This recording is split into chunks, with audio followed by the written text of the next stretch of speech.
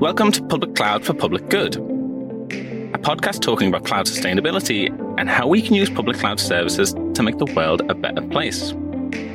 Thank you so much, Michael. We met through Polywork. So you reached out, I was sort of looking for a call of people to speak to, and I was really interested in sort of your interest in serverless, basically the future of technology and coding, and how you've kind of set up your businesses to be a little bit more carbon neutral. So, thank you so much for reaching out, and introduce yourself and the companies you've started, and let's go from there. Yeah, totally. So I was very interested in your podcast because I really have been passionate about putting sustainability front and center as part of business decisions. So I started Andromeda Galactic Solutions in 2015. We are a software development agency. We focus on building applications and digital products for our customers. We have built a number of our own applications, one of which is a parking application. It's for parking management, including helping drivers pay for parking at the parking lot when they pull in. And it is called FlexiPark. And we spun that off 5 years ago into its own company. So FlexiPark now runs autonomously. So yeah, was that almost like was it like something that a customer requested and you built and said, oh, we could turn this into a SaaS product? Or was that more like, not a SaaS, but that's a customer, like, well, it is a little bit SaaS, isn't it? So the story behind FlexiPark is an interesting one. It actually came from my father-in-law, who really early on, I think 2015 is when he first brought this idea up. He was working as a photographer and going to a show. He had the back of his car full of like photography gear and lights and everything. It's raining a little bit. And he drove by a number of parking lots that were completely empty, but posted, no parking, whatever. And he's like, this is stupid. We've got to be able to take advantage of these empty parking lots and do something with them. Like, it's in the middle of town. This is ridiculous. And so that started a fairly lengthy journey into understanding everything that goes on in converting those parking lots into shared parking. Okay. Where the main business can operate it, and then we can operate it after their business hours to help them make a profit, but also help better utilize that space. Because at different places in America, do they have different rules? Like it's allocated to be one use only, and you've got to solve that first before you can even offer a service. Yeah. So parking in America is really weird, and a lot of the legislation around parking is specific to the municipality. So small towns, big cities have very different rules. We have historically, over the last, 40 or 50 years, seen a big push away from multi-use spaces in general. So, once upon a time, it was a big thing. You could have your shop downstairs, live upstairs. A lot of big cities were built like that. That all went away for many, many years. We're finally getting back into that. The last 4 or 5 years, we're seeing mixed use spaces being reintroduced. But one of the things that also has happened, America has very much a car first mentality to infrastructure. And it's pretty obvious when you think about it in terms of roads and how you move around, but it's also very, very true in legislation around parking lots.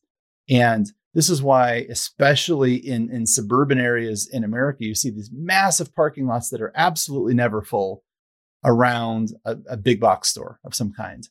And in our cities, because of the space isn't so much there, it's a little bit more restricted, but there's still a lot of times there's a lot more parking that has to be built than is actually needed in some places. Even if everyone turned up on a Sunday. Yeah, totally. But then there's other places where they never really built the parking infrastructure. So you have some places where there's too much parking, others there's not enough parking. And the interesting thing is that there are even rules in a lot of municipalities. In order to build a new construction or a new building or expand something, you have to have a certain number of parking spaces associated with that new construction. And there's just all these policy things you've got to figure out related to this. And it turns out that shared parking solutions can be used to meet multiple different requirements for parking availability. And when you have an existing parking lot, now I can make that available, not just for the one business that had to have it, but for everything else in the neighborhood. So It's crazy, isn't it? How Yeah, legislation's got to this point, or regulation, or whatever you want to call it, and they've said, okay, everyone has to make sure they all at least have enough parking slots for this reason, but everyone individually, and no shared stuff. And even you're putting rules in place to say you can't share it as well. And it's like, I do look at like legislation, and we know that the car lobby or the gas or the oil lobby has clearly had a massive influence in politics over the last decade. How many decades? It's been tremendous. Oh, wow. And you just, you think about, you see roads and big highways, and that's obviously a big visible element, but this is not as visible, and it is more, it seeps to every level of politics. It's crazy. It isn't. And what's often overlooked, and this is, again, something I learned in putting this together, is the impact that legislation around parking has on traffic congestion. It's all interconnected. It's amazing.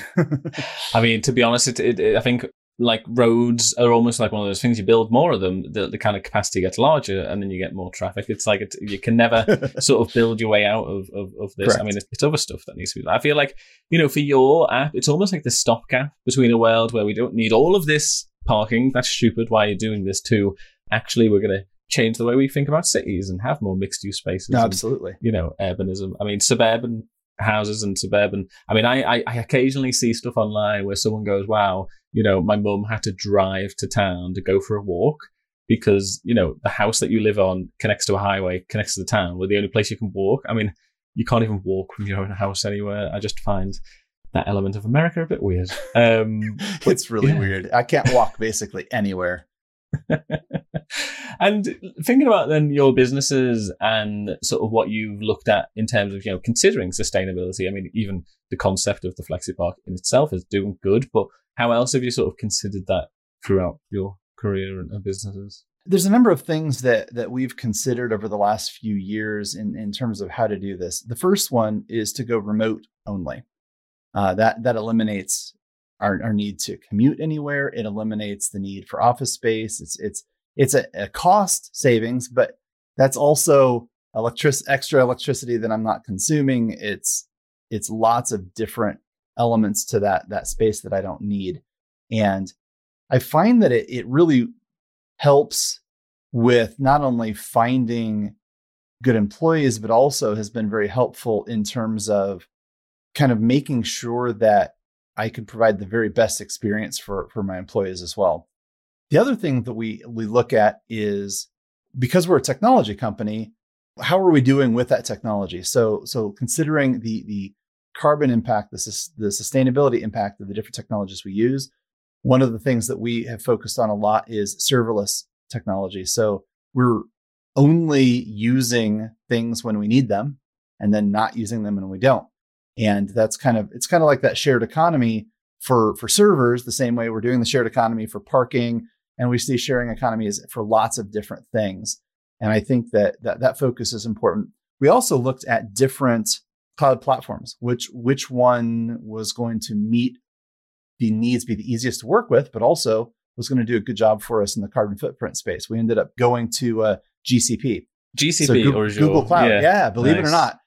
Well, and so Google has had a tremendous investment in sustainable energy and carbon initiatives. They have a carbon footprint calculator built into the cloud portal, so I can log in and see what we're doing. Yes, we're very near zero as a company, which is fantastic. It is great, isn't it? Like, I think Google leads the way when it comes to this carbon reporting, especially inside the console. I mean, the one thing I would say is you may be interested to sort of watch that figure because it may grow, not because you've made changes, but kind of what they count as part of their emissions. So totally, at the moment, they have a lot of their scope 1, scope 2, but there's some choices they've made around scope 3 emissions, and scope 3 is stuff in their supply chain. So an interesting fact about Google is obviously they have a lot of money lying around and they invest in things and they own other companies. And, that's the sort of thing where they don't particularly consider reporting carbon emissions through that route. They might report it elsewhere, or, I think it is fascinating because how long's a piece of string? It's like, you dig into carbon and you could almost go as far as you could go, really, or choose to go. Yeah. I'm interested. So obviously you almost do you assess all of the cloud providers? AWS is your GCP? I do keep tabs on them. At this point, I do monitor where we are with Google. I keep track of what they're working on in terms of initiatives, and I've been pretty happy with that decision. But I definitely keep tabs of that. So just for example, I'm a Google developer expert because I spend a lot of time in Google. Andromeda is a Google Cloud partner, but I'm also a Microsoft MVP. So I pay attention to all the different things and try to always be looking at not just assume that the decision that I made at one point in time is going to always be the best decision. So I'm curious, when you came to make that first decision, what was it that swung it in your favor? Because when would this decision been made? How long ago were we looking? So we started building out a lot of our things in 2015. Okay, so 7 years ago, really. Yeah, it's been a while. Making this decision. Yeah. And at that point in time, Google Cloud was not nearly as popular even as it is today. It's always kind of lagged behind, especially AWS. And at that point in time, I had a lot more experience with AWS. And the thing that swayed us over at that point was actually Firebase. It was being able to have a really ready, easy to work with platform on GCP that would provide a database for us in a serverless way, provide the cloud functions, and we jumped straight into serverless at that point. That's really interesting. Yeah. So it was really, it was product fit. I guess almost like it's like you bet the right horse 7 years ago and Google's got ahead of the game in some ways. Exactly. And it's one of those things that we made a lot of decisions kind of knowing where we wanted the market to go, where we wanted the industry to go, not really knowing that it was going to happen. Like I had never heard the word serverless when we started going that route. PWAs, progressive web applications, were not quite a thing yet, but we went down that road, and the technology has just been there every step of the way. Just as we've needed something, it's been there. Yeah, we happened to kind of ride. I feel like I'm surfing, and we just managed to ride the wave at exactly the right time. It's interesting, isn't it, Sarah? Because in some ways, okay, you started 7 years ago. I mean, for me, I'm starting my company, a year ago. I've not actually been looking at building a lot of internal applications and sort of workflows or anything like that yet.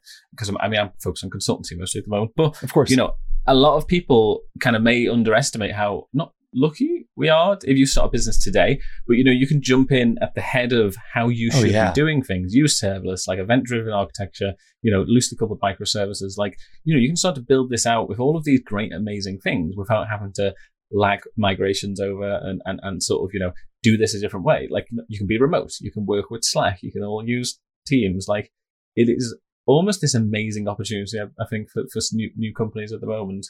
Oh, I totally agree. And just looking at the applications we built last year versus the ones we built 5 and 6 years ago, the architectural, knowing ahead of time what decisions to make, amazing how much easier it was to build those, how much faster we were able to get them up and running, how much more easier they are to modify and work with and grow with. It's interesting. Yeah. I mean, you've just got to, hopefully, your team carries on and sticks with you and you all learn together. I mean, that's probably the biggest thing I think is an issue in tech at the moment is like, no matter the size of the company, teams are generally staffed with people who are 6, 12, 18 months there and then gone. And it's like this rotation and everyone's sort of like coming in and out. But yeah, I'd be interested to see how my business goes as it grows. But yeah, we can only hope it'll be good. So serverless then, I mean, you've mentioned using serverless and all these individual parts of GCP and why you attracted there. What is it that you do specifically when you're considering, how to use serverless? What's been the best sort of most amazing thing you've delivered? Yeah, what has been the best thing you've been able to deliver because you've done things this way and use serverless? Well, one of the things is just the sheer number of applications my small team has been able to build. So we have about 8 employees. We kind of shrink and grow as we take on projects based upon having contractors, but we're anywhere between like 12 and 20 through our contract team as the year goes on. And we're able to build close to a dozen applications a year with a really, really small team because it's super efficient. We know what's going on. We're able to reuse a lot of things because it turns out a lot of applications have there's so much similarity between applications. So because serverless architecture, when well designed, is incredibly modular. So it's pretty simple. Once you've written a function that does a thing, has a well-defined task with well-defined inputs and outputs, I can copy that function to any other project and it'll kind of just work. And If not right? just a little bit of tweaking as well. Yeah, it's incredibly quick and easy to do that. We've really invested in one specific technology stack so that we're not spending all that time. Well, we're going to do this one in React. We're going to do this one in Vue. We're going to do this one in Angular. We've got Node. We've got C#. No, we just pick one stack. We specialize in that one technology that helps us improve. And serverless has really made it a lot faster. It reduces the amount of time and energy we have to spend spinning up infrastructure, managing and overseeing infrastructure. There's tremendously reduced DevOps time. Yeah. For all these apps that you're building then, are you responsible for the end-to-end, like the rest of the lifetime, or are you handing them over after they're done? So the serverless apps that we build, we're responsible for the whole thing. So we will provide support services indefinitely. And so we've had some customers, once it's built and it's run for a while, they'll take over management of it. Usually we stay in control of it. We do have other customers that they have their own backends. They don't want to do our Google Cloud serverless thing. That's fine. They have their own .NET APIs or whatever. So we'll build apps on top of that infrastructure. But all the stuff that we do ends up being Firebase serverless backend. Yeah. I mean, what are the elements that are kind of the best DevOps elements then, in terms of like allow you to keep a track and keep on top of all of these different applications? What are the innovations and the ways that you've kind of done that? So we utilize a lot of, we use some reporting tools. One of the tools that we use is Track.js, which is a really great tool for managing both. They have tracking, JavaScript-based tracking for both the client application and for the cloud functions through their Node integration. And so in one dashboard, I get a list of all the errors that have occurred, what traffic's going on. When an error occurs, I can see the full stack trace behind it. If it happened in the browser, I can see the entire click trail. So what did the user click on? What page loaded? What HTML was rendered in the browser at the time this thing happened? And that's been really fantastic for not only tracking what's going on, but being able to handle and address and fix issues. Any errors then get sent directly to we have a Slack channel with all of the notifications. So as errors come through, the team is able to monitor those and see what's going on. We also utilize some of the reporting functionality within Google Cloud for the infrastructure. But those are just kind of some of the things we do. Yeah, it's really interesting, isn't it? Like, that ability, like a user doesn't even need to report an error happened or go and contact you or pick up a phone. Nope. You're literally just tracking that and observing it. Like, that's it, isn't it? Observability is almost like the biggest element of being able to respond to cloud. No, absolutely. We've started having some conversations. There's one of the downsides of being so early into the game is that there's been a lot of the more sophisticated monitoring tooling that just isn't there for serverless yet. If you are in a big industrial serverless rollout where you're dealing with Docker and Kubernetes and really spinning up your own serverless infrastructure on top of an existing cloud provider, there are some observability tools you can bake in at, say, the container or the Kubernetes level that we don't have access to by going kind of what I would call more pure serverless.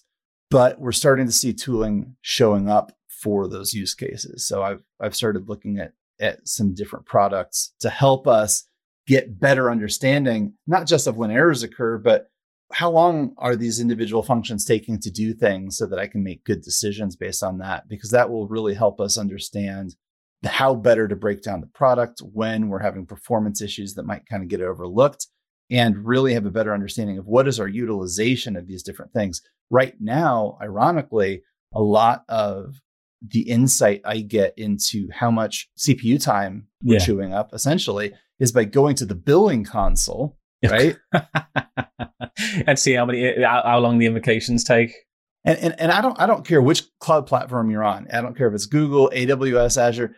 It can be really hard to find good information that gives you a clear picture of everything that's going on, but they never miss on that billing console. They capture everything. Yeah.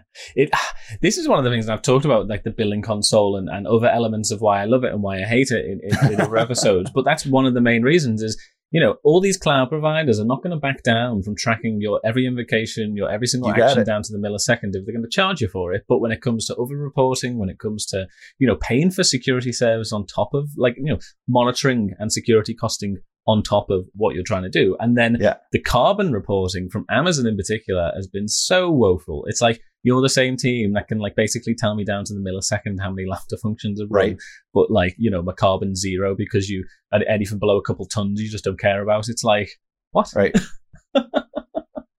Well, and one of the things I always wonder about, especially with serverless, but any cloud offering, but especially serverless, where you're really dealing in kind of microtransaction level of tracking, what percentage of the carbon use of the cloud providers are spent tracking billing?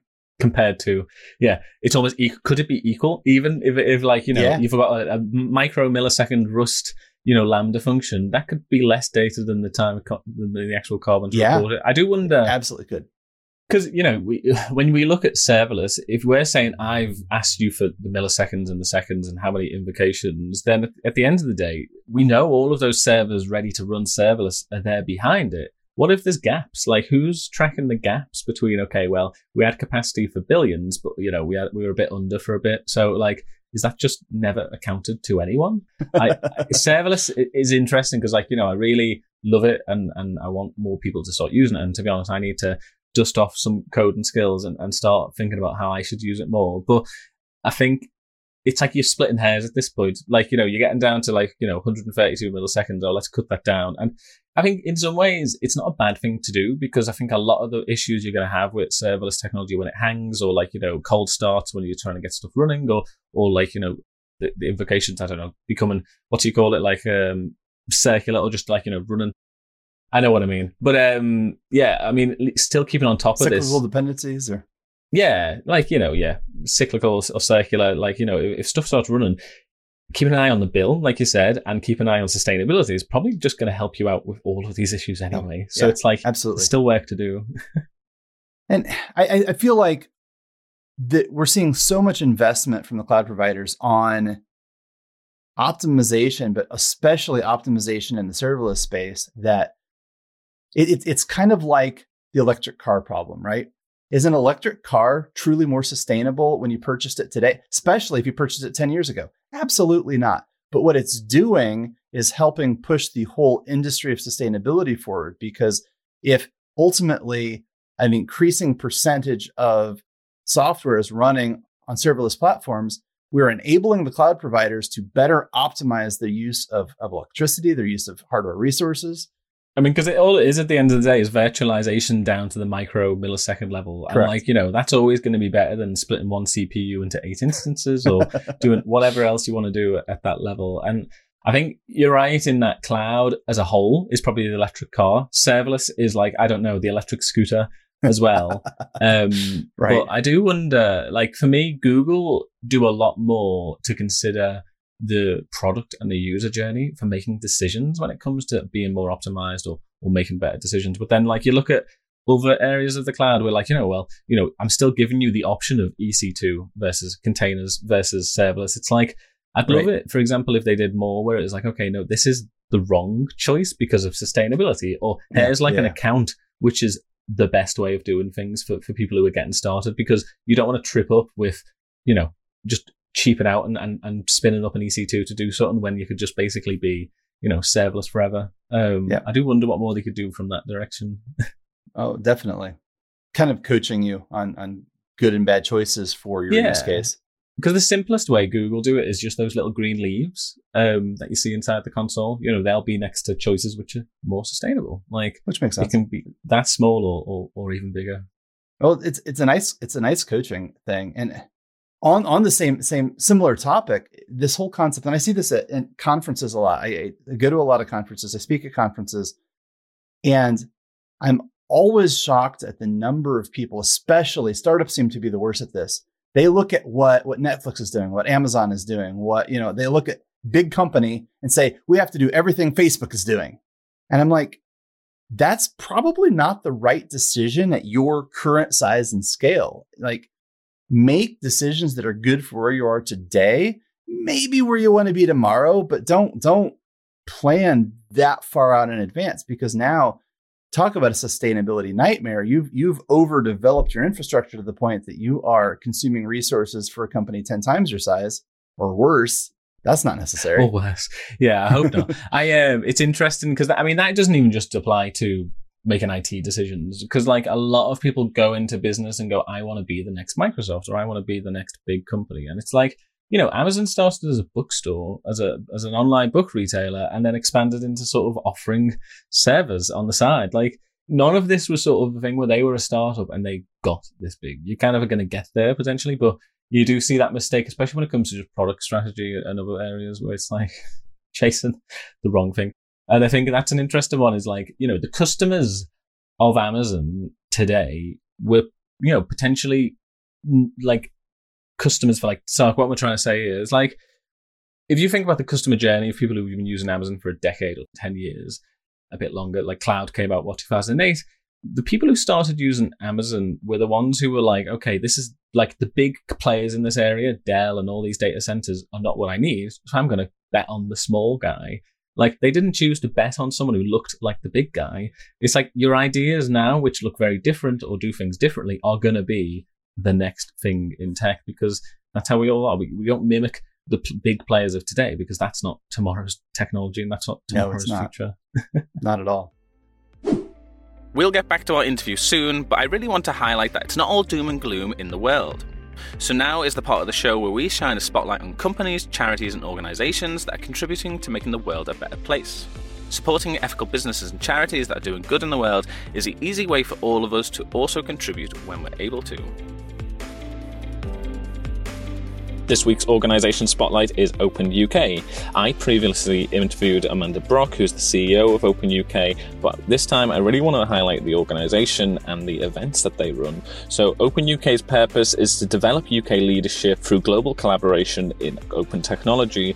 They're trying to really push the envelope around the understanding of open source through education, through running events, to interacting with politicians and leaders, and they need more people to get involved. So from my perspective, I really view open source as probably the best way of being more sustainable in the future, moving away from proprietary services, looking at open standards for hardware and software, and how we can basically reduce the amount of reuse, make sure that anything that we are using is sort of open and visible and transparent, and we know it's going towards the public good.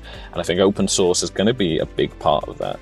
Next month, on the 16th of November 2022, they're holding an event in Edinburgh focused on sustainability. And if you are looking to attend that day, then make sure you do register on their website. Make sure you let me know if you're going to attend and get in touch. But if you are going to attend the event, I'm also organising a data centre tour on the 17th of November, where I'll be inviting people to come and look at a sustainable data centre in Scotland, which is actually really close to Edinburgh, so not too far away. And yeah, if you are interested in attending either event or joining me on that data centre tour, then make sure you do get in touch, and hopefully I'll see you there.